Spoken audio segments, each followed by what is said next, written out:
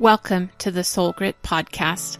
I'm Ann Taylor McNeese, and I'm a licensed marriage and family therapist. I also love Jesus, and I'm passionate about all things gospel and therapy. I created Soul Grit to be at the intersection of mental health and Christian faith. Christ followers need a place to ask questions and get answers about mental health. Join me as we dive into real stories and real questions from people who want to honor God with their hearts, souls, and minds.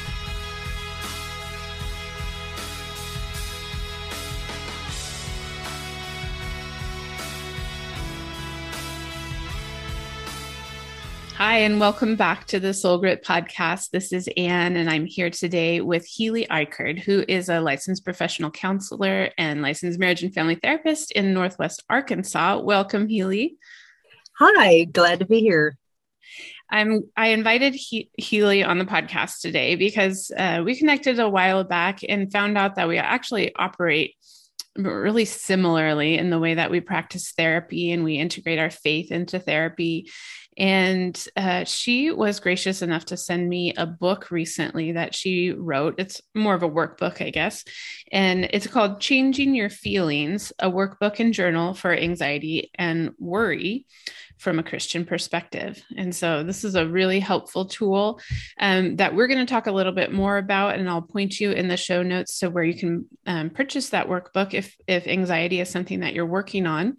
But I'd like to get to know you a little bit in the presence of these other people that are listening, Healy. So tell us a little bit about yourself. Well, like you said, I'm a licensed professional counselor and licensed marriage and family therapist, and I've been working in mental health for about 15 years or so, and started private practice in 2010. Before that, I served in the Army and Army Reserve for about 13 years. And when I got out of the Army, I worked as a nonprofit director, helping senior citizens stay in their home if they, didn't have family or someone to help them. So there is where I learned a lot of self-care and boundaries. Yeah. And then it was there that I also decided to go back to school and go learn about counseling and how to help people really in depth. So right now, my husband and I live on a little farm in Northwest Arkansas, and we just moved out here about 4 years ago, and it's been a blast. We have some goats and chickens and that sort of thing. So, yeah. Well, I'm very happy to have you. As I said, your workbook is about anxiety. So tell us a little bit about why that was the area you wanted to focus, or what brought that around. Well, I guess I started working when I first started working with people. It was mainly children, and I worked for an organization that they sent me into schools, and they were getting professional counseling. So it wasn't like through the school, but they allowed us to have a place on site. And a lot of the kids had anxiety. So that's where I was really, I guess, introduced to I have to really learn some good skills here because the kids really need that. And that's mainly one of the main ones that they struggled with. And then when I went to private practice, again, a lot of the adults and stuff a lot of the adults and others that came to me, they were struggling with anxiety and worry as well. And as I worked with people more and more, I found, wow, these are some, cognitive behavioral therapy, CBT is very helpful. I mean, it really helps people, and the research really backs it up. So I was excited to put something together that could help people. Yeah. Without going to counseling. Now, do you see Christian people primarily, or do you see all kinds of people? When I first started, it was everybody, but I still see everybody. But I find that the majority of my client base is Christians. So they actually look for me either through EAP or through insurance or whatever. That's primarily they are looking for a Christian counselor. And there are a lot of Christians that practice counseling in the area, but not as many that promote themselves as a Christian counselor. So. Actually, that would be kind of an interesting point of discussion too. Like, what do you think is the difference between somebody who's a Christian and practices counseling and somebody who practices Christian counseling. Right. Yeah. Yeah, that's it is very interesting because it was when I worked for the agency, they're they kind of encourage you not to really put your faith out there.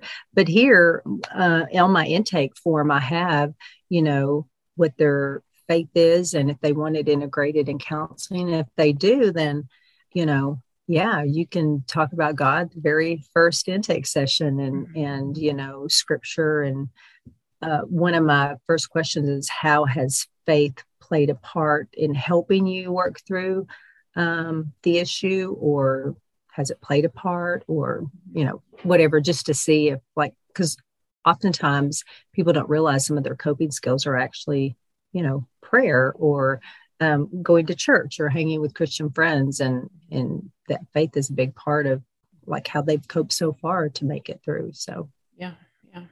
Or even the opposite way, where I believe this thing, but it's really it's felt difficult because I believe this thing, but I feel this way. Mm-hmm. Yeah.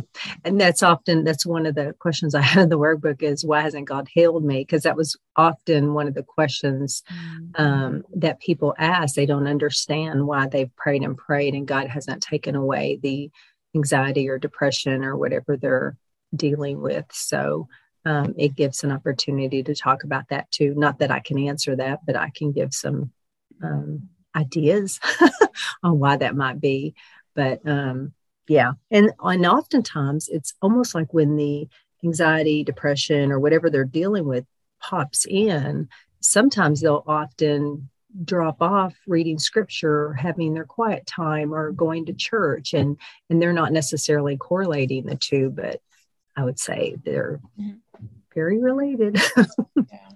Yeah. So just for an attempt to be educational here, can you help our listeners understand, like, when it's anxiety and when it's something else? And so I think as clinicians, we have this understanding of, like, what does clinical anxiety look like, or an anxiety disorder? We know that, but sometimes anxiety shows up in your life just as a regular person, and you don't realize that that's what you're dealing with.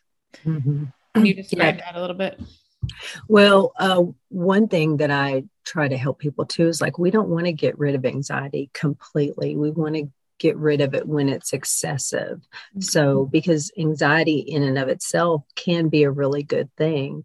Being nervous if we're, walking across a wobbly bridge or something is a good thing. It'll cause us to hang on, jumping in the deep end of the pool. If we don't know how to swim, that anxiety is a really good thing because it might keep us from jumping in. That we want. It is the excessiveness of feeling nervous or worried, which is mostly what a lot of people have, is just thinking about things that may or may not going to happen, thinking about things that have happened in the past, and it's excessive, and it's kind of interfering with normal functioning of life. So when it's interfering, I guess, with life is when we need to really look at it. And it's been going on for a long time. Again, if something big's coming up, and I always try to look at what's the context of the situation, what we consider the normal range of emotions. And then if it's outside of that, then that's something that we need to look at. So even if it's a, decent emotion, we want to just make sure that it falls within the normal range, or what we consider a normal range within the context of their situation. Yeah. I find sometimes I'll hear clients describe the behavior of other people in their family. And there'll be something like, or somebody's like really overprotective, or somebody's jealous or insecure, or like sometimes behaviors that are just hard to work with within a family context. And I'll go, what? This is probably anxiety. Like they might not feel it the way that we think about anxiety, like, oh, I'm worried all the time, or I have a stomach ache because I'm, worried about this thing. But some of these other behaviors tend to be rooted in anxiety as well. Yeah, that's so true. I see it mostly in jealousy. You'll see it a lot there. They're like, that's your own stuff. That's not, well, once you determine the context, Yeah. that you can often figure it's their own stuff. Yeah. You're asking a million questions because you're anxious, and that's the only way you can find to calm yourself down is like asking questions. The thing is, though, it doesn't really, because you're not really working on the root thing. Yeah. Or in kids too, sometimes you see like a behavioral problem or just something that's difficult to deal with. Like I can't get my kids out of the house in the morning, or there's all this crying, or right. They're holding onto my leg. Yeah. Acting up behavior. And then that's actually kind of just their way of expressing the anxiety that they're feeling. Yeah. And that's what I saw a lot in school, like the behavior issues, or even the, poor grades and stuff were typically related to some of that. So would you say that anxiety has risen? I'm not asking you for like official, because I don't have the stats. Yeah, you don't have the stats, but do you feel like you've been practicing for a while now? Do you feel like the rates of anxiety have risen? I think since COVID, it really has. And I haven't figured out, and I haven't even quite formulated a theory on that either. If it was there all along and that just brought it out, or, maybe people were managing it better than they ran out of skills to use. I mean, I don't know that, but I think it has. I think and maybe we didn't term it back in the 70s and 80s as anxiety, but we probably all felt some of that, but maybe not diagnosable. I don't know. I think the world we live in is a crazy place. And you can, just looking around, you can see why people are feeling more anxious than they have ever before. And I feel like I keep telling people, like trying to help them have grace for themselves, that of course you're struggling now because look what's happened. I mean, if it were only COVID, okay, that's something. But when you like mix in like racial unrest and police violence and political polarization, and like before we started recording, we were talking about natural disasters, and there's just a lot of things for us to try to process and for us to feel secure in the world. Like there's a lot going against us here. Right. And for Christians, at least, we have a foundation and a belief that we can lean on in that. And if we don't, it can lead to more of us looking anxious like the world. And we don't need to look like that. We need to look different.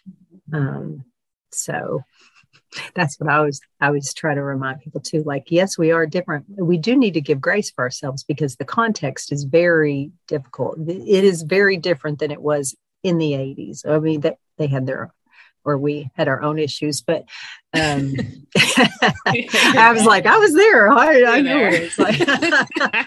Although I was like young, so I probably wasn't aware of all this stuff, but it's a very different world. So yes, it's not surprising that we do, but we do have to give ourselves a little bit of grace. And given the context, it is normal, but we don't want it to go over. And as Christians, we definitely don't, because we are the witnesses of Jesus. So we need to be different. Do you think that Christians feel more pressure to not be anxious? Yes, definitely. So, yeah, they, and I think that's, like, I don't know. I see so many Christians, and everybody's got their own reasons why they shouldn't or feel bad for it. But I don't think we're that different. We're facing all the same things everybody else is. We just have knowledge that maybe we're not applying or, believing or something. And actual spiritual power too. Like all the time when I'm working with people, like if I'm working with a non-Christian and I'm doing CBT or something like that, I always feel like I have to stretch a little bit more because they don't have that truth and they don't have that Holy Spirit power. And whereas when I'm working with a Christian, I'm like, look, you don't have to make up some new thought to come in here. You have it right here in scripture. Right. And you have power that came with it.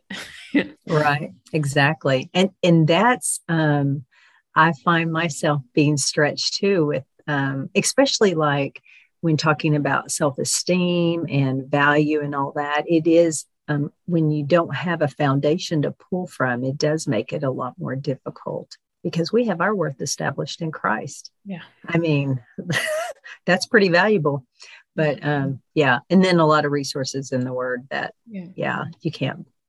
But then on the other hand, I hear Christians kind of feeling like guilty or ashamed that, oh, it says, do not worry about anything.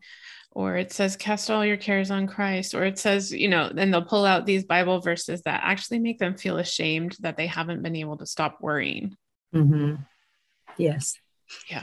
I just encourage them. It's just, we sometimes get in patterns where we worry a lot, and there is a lot to worry about, I guess. But, when I was thinking about that scripture where Jesus calmed the wind and the storm, and he said, why do you doubt? Was it, or don't be afraid? I don't know the scripture off the top of my head, but something about not being afraid, but to have faith. Or why do you have so little faith? Okay, I may have to look it up. But anyway, I was thinking about the difference in just that scripture in itself, saying fear versus faith, or belief, or believe in me. Like most of those scriptures that you see will say, don't do it, but do this instead. And it's normally fear or courageous, fear or believe, fear or faith. And yeah. So, that's what we need to focus on. He says it because we do it. And it's a natural inclination for us to do it. So it's not something that makes us bad. It's something that we do. And he's trying to remind us, you don't need to do that. Do this instead. Yeah. And thankfully we have a whole book of promises that we can rely on. I think that's a really good point, that it's not just like, stop worrying. Okay. What you can't, there is a vacuum. You have to stop worrying and do something instead. And so I don't think Jesus is expecting any of his followers to just perfectly exchange their worries for these happy thoughts or peaceful thoughts, but he's showing you what the practice is of turning that over, like doing this instead. Yeah, which Paul talks about quite a lot in his letters of, think on these things, that we don't need to, when we're transforming our mind or fixing our thoughts on Christ or taking our thoughts captive. The other part of that is making them obedient to Christ, or thinking on these things. Like that's what we are. That's what we have to do and need to do, is when we have the negative thought, which pops into our mind automatically. We can't really control what pops in. We can only control is if we're going to go down that road or not. And instead of going down the road of worry and 5,000 rabbit trails of all these things that could happen from that one worry, we instead go to scripture and think on that, and think on the things that are helpful for us, that are truthful, that are encouraging. Why think on stuff that's probably not going to happen? Yeah. But when you're in that place of anxiety, especially if it has like a biological component, it's really hard to stop that train. Yeah, definitely. And I think it takes a lot of practice. And I encourage people, if they, can't get those first steps down, that, medication might be something that they look at. And many don't want to use it forever. And you don't have to use it forever. Sometimes it's helpful because they've got some now you can use in situations that can help, or but if they can do that in conjunction, take the medication in conjunction with learning how to actually change your feelings, change your thoughts, then that's going to be helpful for them long term as a Christian and as a mentally healthy person. Sometimes, which hopefully those are one and the same. But. Right. Sometimes get to that point with, like, if your anxiety or your depression has gone on for a period of time and you just really, you can't do those things that you need to do to get better. Your mind can't learn those new skills or new techniques. And so that's when medication can sometimes help bring that biological level up so that you can get the most out of therapy.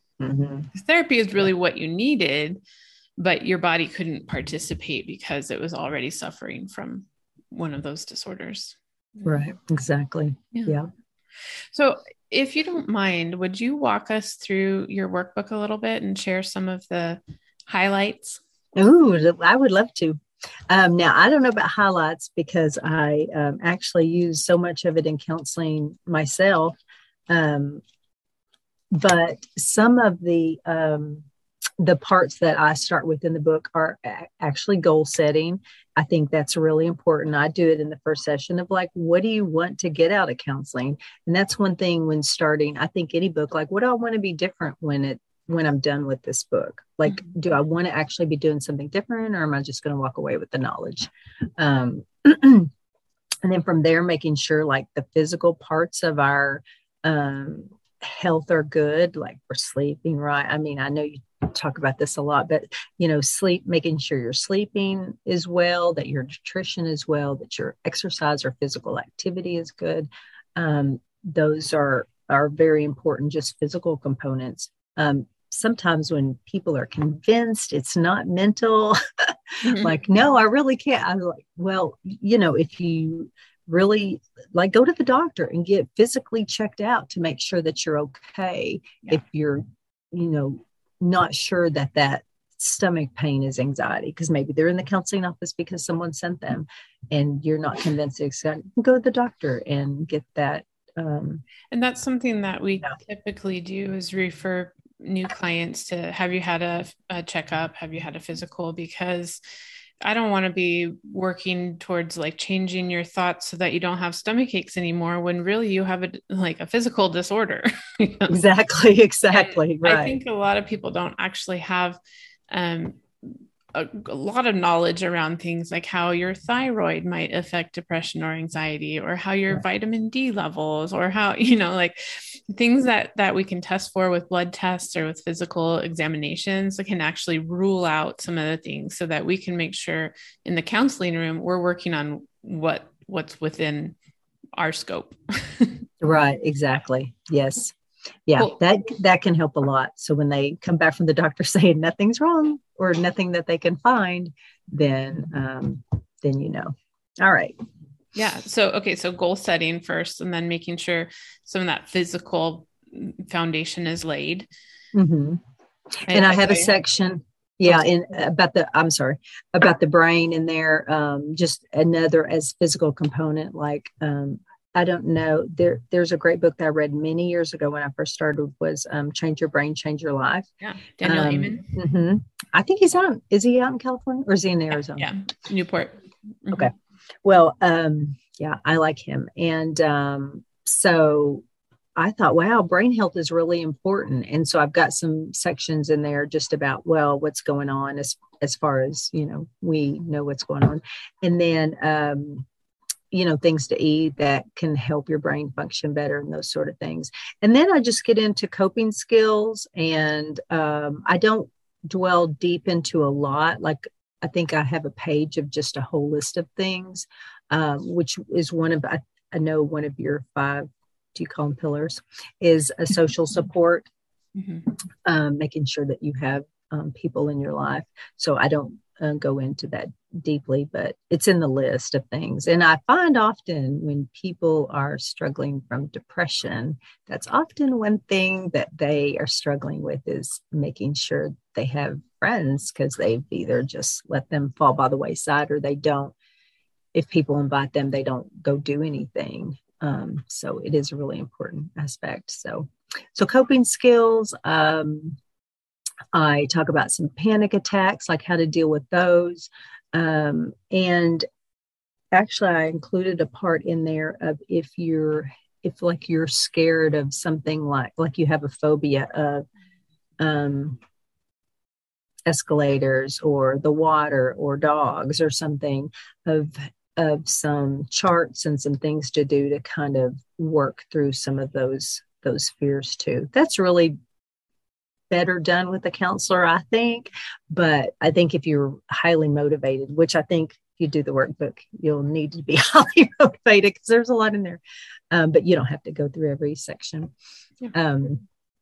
But I'm trying to think. There's a little bit on self-identity, because that's, and you probably see this too, like often when people have got a lot of anxious or negative thoughts or depressing thoughts, a lot of them are about themselves. Yeah. So they're saying, oh, you did that, dumb. They think you're weird, just think, which is sometimes why they don't go out with friends, is because they think everybody's judging them and thinking they're crazy or too quiet or said something dumb or whatever. So, yeah. Part of the subtitle of your book is from a Christian perspective. So how do you weave that perspective through this workbook? Well, the coping skills, like the deep breathing, the muscle relaxation, would be the same, Christian or not. The other things like meditation, and I'm trying to think of other coping skills I have in there, grounding, things like that. I just implement or write about having some scripture, making it personal for you. So some things that you can meditate on. The thought replacement section, which is probably the biggest section in there, that is all trying to help people see the scripture that backs it up of why thought and replacement is important, and then how to use that using scripture too. So often, especially identity, you can pull it out easily. But sometimes if people are worried about, I can't think of anything off the top of my head, but if they're worrying about something, typically there's a scripture that'll address it, and they can just remind themselves, God is with me. I mean, something as simple as that. There's a ton of scriptures on that, of how to remind themselves, or God's going to, if that terrible thing were to happen, God's still going to take care of me. If I were to lose my job, God said he's going to provide for me. And so it doesn't mean I'm going to crawl up in a cocoon and not come out. Like, I'm going to believe that I'm going to look for a job, and I'm going to believe that he's going to take care of me. Yeah. And I'm not going to let that fear interfere with my life. Yeah. Yes. So, which is easier said than done, but I mean, it's really a daily practice, and maybe a moment by moment of reminding yourself every time the worry comes up, like, wait, God says in his word, he's going to provide for me. Do I believe? And I have to, because I have this personal relationship with Jesus that says I believe. Well, and because you love him. So you want to take him at his word. Yes, that's right. Yes. Yeah. Exactly. I do want to encourage people to pick up this workbook if they are, as you said, highly motivated. They want to work through it on their own, or if they're already in a therapy situation and they would like to walk through some of these skills with a qualified counselor, also a great option. I know some of the people listening are actually therapists themselves. So that is another tool. I wanted to mention a conversation you and I had earlier that when you sent me this book, I flipped through it with one of my long-term clients, and she's really great at finding good resources. So I wanted her to see it, And so as we were flipping through, I was seeing like a lot of the things that you talk about in here are things that this client has learned over years of therapy. And so a lot of it was very familiar to her. But not everybody goes to years of therapy, right? And so if you're looking for something that pulls together like some of the really important foundational skills for overcoming anxiety or depression or whatever identity issues, spiritual issues, like the tools are kind of like across the board. We use these kinds of tools in therapy, but this is just like a nice compilation. Like, here it all is. You can hold it in your hands. You can work through it step by step, whether that's with someone or on your own. So I just wanted to highlight that as a really nice tool just to have. Well, like I'm in lots of Facebook groups for therapists, and there's all the time people on there asking, does anybody have a resource for this, or does anybody have a printout or a worksheet or blah, blah, and there are some sources online where you can like pay a fee and then download some worksheets for yourself, but this would be like having it all in a book that you can just go through from a Christian perspective. We don't have a lot of that. Yeah. Sometimes when I'm in those groups, I feel it's really funny because I'm like, oh, my book would be like so helpful for them. And I'm like, oh, should I? It is funny when I'm really hard at self-promoting. I mean, I'm trying to get better, but I'm not very great at it. Which is amazing that I could even do a private practice, because I'm thinking, oh yeah, I got a website, just shove there.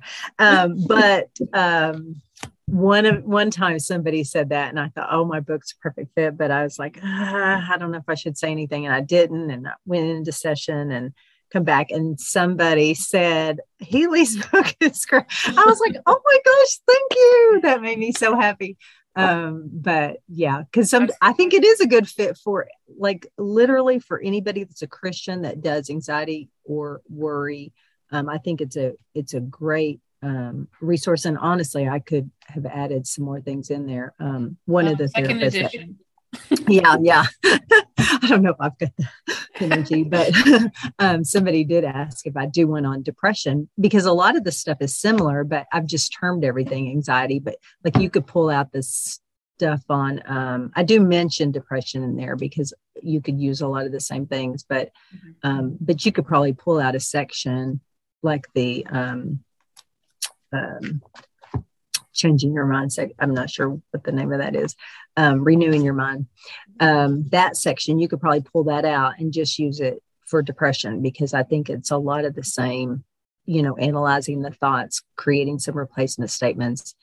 That it is a little bit harder there, but I encourage people, if you practice sometimes, especially with anxiety, if you practice for, a few weeks really well, and like as soon as a thought pops into your mind, you're able to change it, replace it. The brain starts doing that automatically after a bit. It's so happy when clients come back and go like, I don't need you anymore. And I'm like, hallelujah. God was working. Good job. I try to explain to clients, like, it is a little bit laborious in the beginning when you're trying to go, well, what was that thought? What kind of feeling? What was going on in my body? Like, you're trying to write all of that out. And then this really tough part of trying to find a replacement thought that you could actually believe. And then that takes some time in the beginning when you're learning, but the more you practice it, the more your brain wants to automate that. And so then you stop having to write it down every single time, and your brain can very quickly you might have that automatic negative thought, but then very quickly you go, no, that's not where I want to go. And your brain does it. And that's so exciting too. I love that God made our brain to do that, that we can, speak life to ourselves. My criteria for analyzing healthy thought, because this is often the one that gets people caught up, is they'll have a replacement thought, but it's like, it kind of falls in the category of positive, but it's not really good. It's not healthy enough, I don't think, because, which I often give the analogy of, like, if it's raining outside, and your plans got canceled or something, you don't just want to say, oh, it's fine. I mean, that's positive, but it's not necessarily true. And it doesn't really help you because it's a lie. So my criteria is a 4-question criteria that we look at. We take their negative thought, we ask these questions, and then we take a replacement thought and we ask these questions. And if it doesn't fit, then we kind of tried a new thought. Well, first the replacement thought's got to actually address the thought, the negative thought that they're having, or the anxious or worry or depressed thought. But the criteria is it truthful? And we always start with that. If it's not truthful, sometimes worries where they're future focused is really hard to analyze, but you could ask yourself, is it likely to be true? And if it's not, we scrap it. Is it encouraging? Is it helpful? And then is it positive or positively phrased? So normally if you hit a no, you can just stop. I normally go on with clients when we're analyzing their negative ones because they're like, no, no. I'm like, would you ever say that to a friend, that thought? They're like, oh, no. Oh, then why do you say that to yourself? Like it's, not helpful. So, and so sometimes if they can't think of anything too, I'll just say, well, just pretend that you are your friend and just say what you would say to a friend. Mm-hmm. And sometimes it's amazing. They give themselves a lot more grace and are a lot more kind. I'm like, you would never tell a friend like, oh, you're dumb because you failed that test. It's like, no, you're like, well, maybe, you were nervous and whatever, you'll do better next time. Go get them. Like you say all sorts of good stuff to a friend. Yeah. Or you wouldn't have any friends if you said the right. Other stuff. You're done. Right. Like, okay, I don't think we're friends anymore. Yeah. I find that clients really struggle with that, trying to come up with the new thoughts, the helpful, encouraging, positive thoughts, And so sometimes I'll actually write down like maybe 3 options and I'll say, well, your brain wants to go automatically to this negative spot. And you don't see any alternatives to that, but my brain's not in that place. So I can think of these 3 alternatives and you can run with any one of them. I'm happy for you to take any of my choices or something else that you've created. And so I'll go through maybe these 3 choices and they'll say that one doesn't feel like that doesn't hit the mark, or no, that's not what I could never believe that. But this one, yeah, I think I could maybe phrase it that way. And then sometimes we have to do multiple choice, right? Because your brain just can't come up with the recall. Right. I agree. I think that's 3 options are great. I think it gives them some power too and can choose what fits. So I think that's great. Yeah. I try really hard to help them come up with their own, but if they can't, I have to break down and give them a choice or 2. And sometimes they'll go, no, that's not good. And so then I'm like, oh. Sometimes I'll do it like, I use a whiteboard in my office and I'll say, I'm going to write a whole bunch of words up here. And you just tell me which ones to leave and which ones to erase. And so to make it like, they're not going to offend me if I was off the mark or, and like, but maybe I can think of something that they didn't realize they were thinking, Yeah, that's good. Yeah. That's why going to a counselor is so helpful because they can think outside, and sometimes friends and family can't always do that either for them. So when they're going to particular people for advice, it's not really all that helpful just because they've got different, and nothing bad. They just have different motives. Like they want the person to not have pain or, not be distressed. So they might, encourage divorce when maybe that's not necessarily what's needed. Or the other way. Yeah, that's right. Sometimes divorce is what's needed and the family won't go for it. So. Yeah. So sometimes, going to a counselor can get a non-objective third party thoughts. So, Great. Yeah. Anything else you can share with us about your book? I don't know. I think you'll like it. Hopefully. I've got some stuff in there about worry, specifically what worry looks like and how to kind of break those down into some categories that might be easier to manage. I've got a little bit on just a page on guilt, false guilt and true guilt, which I find is, I guess there's I'm not always up with the trends, but apparently there's a thing called mom guilt now. I'm like, oh, that's been around forever. Just maybe didn't have a name. We have a name for it now. Yeah. But a lot of that would fall under the category of false guilt. It's just feeling guilty about things that we don't need to. And so a lot of our thought life can get caught up in that area too. So I've tried to at least include most of the stuff, not all, but most of the stuff that I've encountered with clients. And I try to make it where this is kind of like a, 17, 8, I don't know how many sessions, if I were meeting with one client and had like a variety of things. Mm-hmm.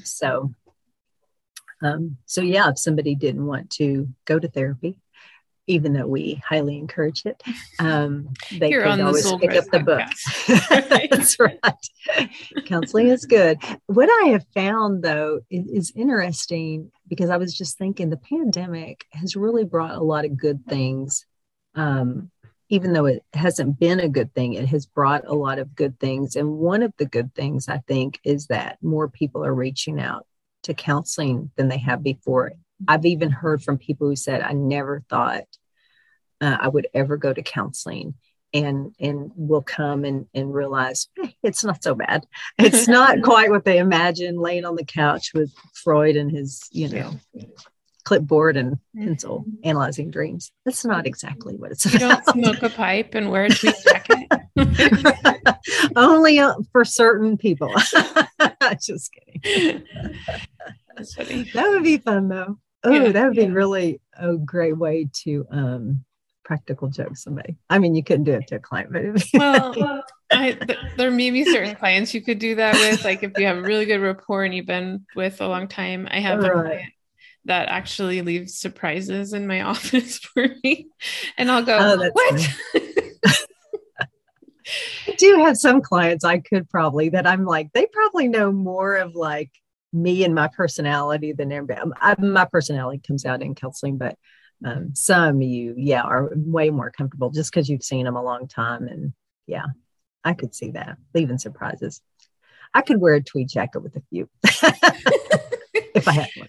With the elbow patches, right? Yeah, right. And a pot dangling from I found this book. I think it was from Paper Source or one of those kinds of stores. It's called like the Big Book of Awards for Grown-ups. And it's all like cardstock pages that are perforated things you can punch out, where they're like merit badges and trophies and crowns and like really, but everything is really dumb. Like the kinds of awards, like you didn't kill your office plants, or you're the best coworker, or like some of those are like work related, but like the world's okayest mom. Like, they're just for all the different things that grown-ups do. And then once in a while, I'll have somebody who just needs to be like a little bit goofy, like we need that mood. And then I'll be like, I have an award for you, and I'll punch it out and I'll put their name and date on it. And I'll say, make sure you put this in a place of prominence. That's great. And it's fun to kind of bring in a little bit of humor and humanity, and just make light of something that's really heavy, because a lot of the work we do is really heavy. And I would never do that to someone where I haven't also been in the heavy place with them. But exactly. Yeah. Pretty fun. Yeah. Yeah, that is. I think that's, it makes me think of just that because like not killing an office plant or not killing a house plant is very big accomplishment.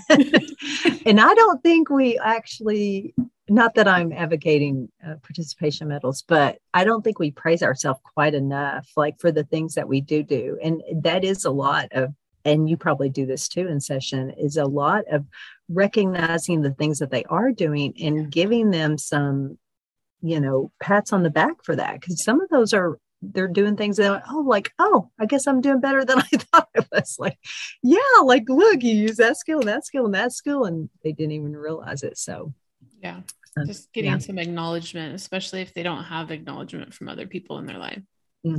Exactly. Yeah. So, okay. But I like the certificates. Yeah. But yesterday I like I said, I use a whiteboard, and I have a little bin of dry erase markers. And I was working with a client, and I bent down to get a marker. And then I noticed there's a tiny toy sandwich in my, my marker bin. And I went, I think I know who put this here. One of the little surprises. Yeah, just leaving little surprises to throw me off throughout my day. That is great. That is so great. I have to watch more carefully, I guess.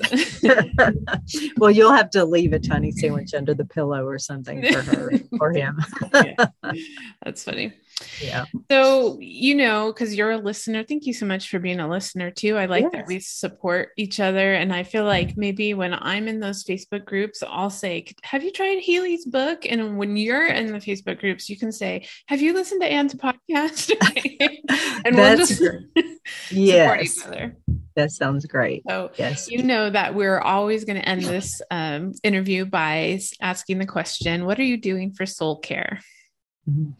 I do a lot of stuff. Like I said, I'd learned some things when I was working at the nonprofit.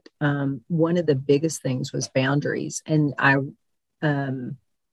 think that's a big part of my soul care is just being able to say no when I need to say no, because I'm typically very inclined to be busy all the time. I like it. I really kind of thrive on it. But that's not always good for the soul. And so being able to say no when I need to, turning down things that I need to, or just saying, okay, that can really wait till tomorrow. I need to sit and, read or do something a little bit more relaxing. Another part of soul care that's really, of course, is, reading scripture daily.